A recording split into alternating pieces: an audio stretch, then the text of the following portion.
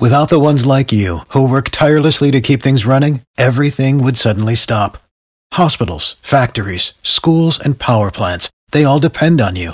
No matter the weather, emergency, or time of day, you're the ones who get it done. At Grainger, we're here for you with professional-grade industrial supplies. Count on real-time product availability and fast delivery. Call, click Grainger.com, or just stop by. Grainger, for the ones who get it done.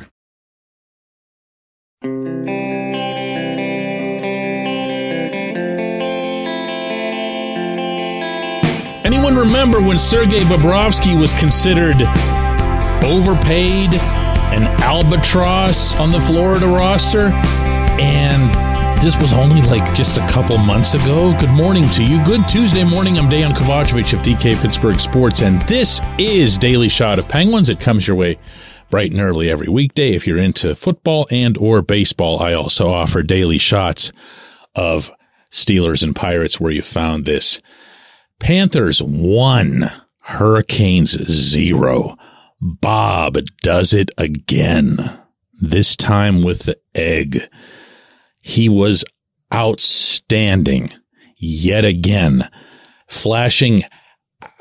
I don't even know where to start. Everything. It's not just that everyone's talking about his blocker now because he's made a bunch of blocker saves, but he's doing everything. He's taking away the lower part of the net. He's standing tall, making sure that nobody's cheating and picking corners on him.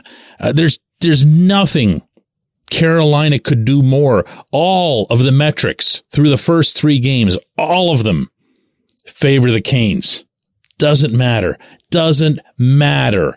Because when you get into playoffs, as I say all the time, there's no greater variable than the hotness of your own goaltender. And you know what, my friends? For as often as that's said, it doesn't get said anywhere near often enough that the hotness of your own goaltender largely depends on, the caliber, the ceiling of that goaltender. Almost never will you see a goaltender of modest means become that guy. It's usually going to be someone like a Bob, who's underachieved, who's underwhelmed through certain phases of his career, who's run into the Penguins a little bit too often and just kind of freaked out at the sight of them for whatever reason. Bob always had the talent. He's got 2 Vezina trophies. He's always had the ability, just couldn't put it all together when it mattered, whether that was in Philadelphia or Columbus, even in Sunrise. But now look at him. And yeah, you know where I'm going with this subject, because whoever the new GM is in Pittsburgh, their number one challenge, not necessarily the number one priority. The first chronological priority is clearing cap space. But the number one challenge will be to find a goaltender who has that ability, even if they haven't shown it to date. And the question from there, of course, is Tristan Jarry that guy? We can all have our last stinky impression of him. We're all entitled to that. I'm no exception to it, believe me. Last I saw him was in Columbus after that final game, sitting there complaining about how he was hurt more than people wanted to believe, or whatever that nonsense was. But I've also been there, and so have you, when he's been tremendous, when he's looked at times like one of the 2 or 3 best in the league. Not an exaggeration, no hype. I can pull out numbers to prove it. It's over certain periods, and it's under certain circumstances. Everything's got to be going exactly right, and he's got to be feeling exactly right, but it happens. And when it happens, it's hard to ignore. It's hard to forget.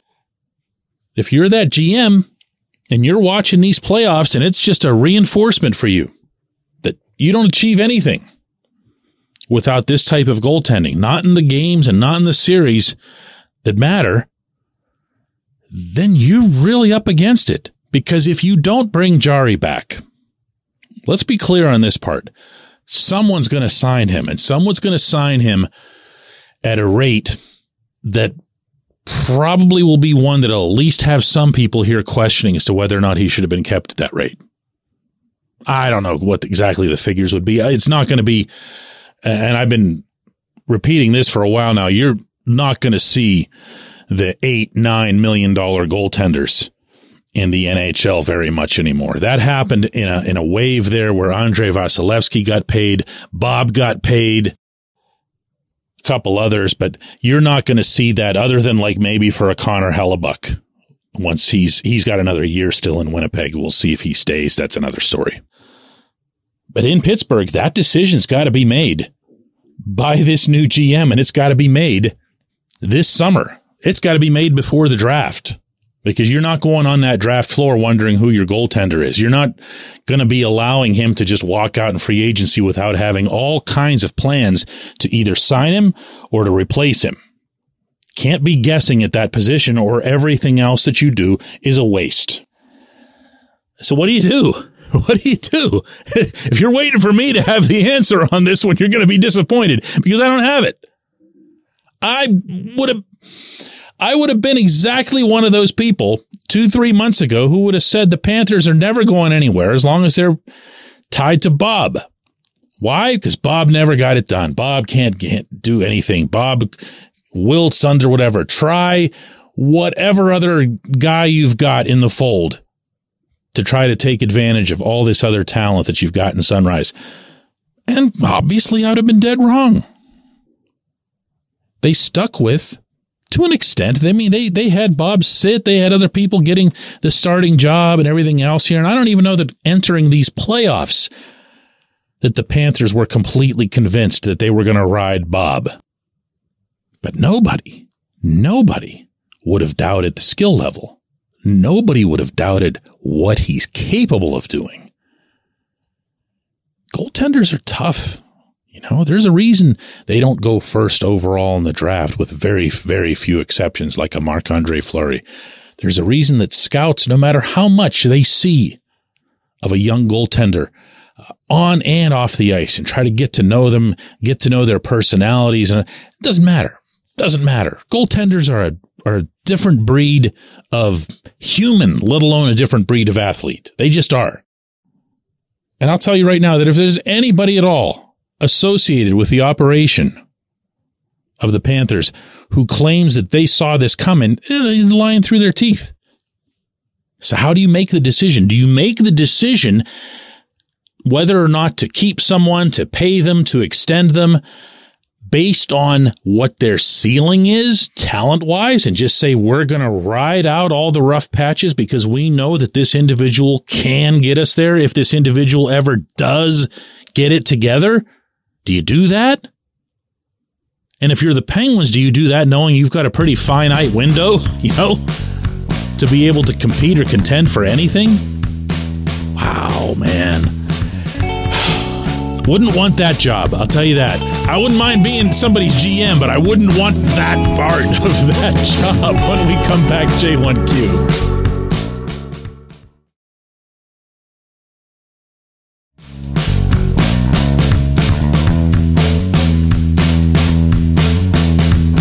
Today's J1Q comes from Jake Sutton, who says, "Hey, DK, I know you've been critical about Kyle Dubas's end of the season press conference, and I do agree with you that he looked exhausted and done. But he's a guy who's invested, and I feel the Penguins can use a guy like that around here who actually cares and even shows up, unlike ownership. So maybe that finishing press conference was actually a good thing." Jake, this is going to be a matter of nothing other than how you or I perceive the situation, how you perceive the position.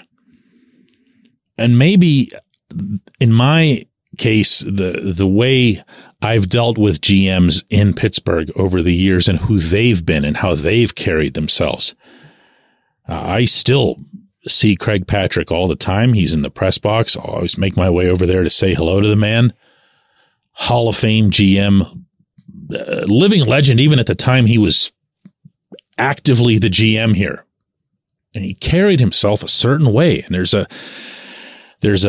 toughness, there's a hardness that comes with that role. And you'll see GMs get angry. You'll see them get upset. You'll see them get emotional. But you don't see it that often. You certainly don't see it as often as we were being shown Kyle Dubas being that way in Toronto. Now, in fairness, he's got cameras all over him every single time the Maple Leafs either scored a goal or gave up one or there was a penalty. They'd have to show his animated expressions. But you know what something funny is? I go back to what trade was this? It was a big trade that Craig made that he didn't want to make, where he picked up this Swedish winger. Oh, you guys are going to end up reminding me, but I'm live and I'm not going to be able to pull it off. It was one of those combo trades whenever he had to get rid of a bunch of people. And the Penguins went and played a game in New Jersey right after that. This was at the old Meadowlands.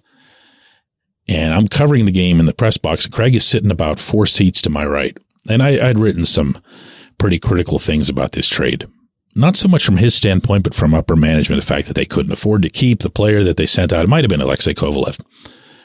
And the Penguins get off to this fabulous start. They were up like 3-0 or 4-0 in the first period. And Craig's just super fired up, and he stands up in the press box and he's pointing to the ice and he points over in my direction and says, "Who thought this wasn't going to be a good deal? Who thought whatever?" And I'm like, okay.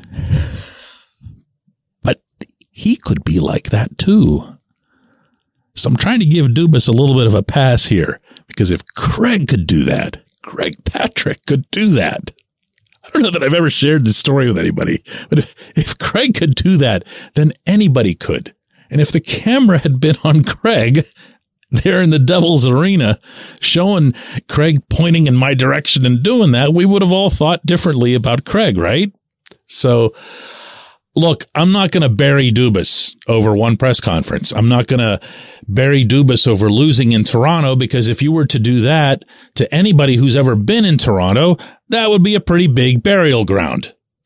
I'm just saying that I felt like it was a red flag, and Brendan Shanahan thought it was more than a red flag, since it's the primary reason that he ended up firing him the very same week. So it's definitely a factor. I'm not suggesting it's the be-all and end-all of everything. I can't believe I just shared that Craig story.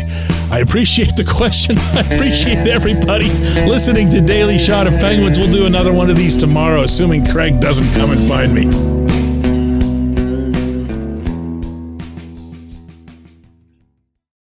For the ones who work hard to ensure their crew can always go the extra mile, and the ones who get in early so everyone can go home on time, there's Grainger, offering professional-grade supplies backed by product experts so you can quickly and easily find what you need. Plus, you can count on access to a committed team ready to go the extra mile for you. Call, click Grainger.com, or just stop by. Grainger, for the ones who get it done.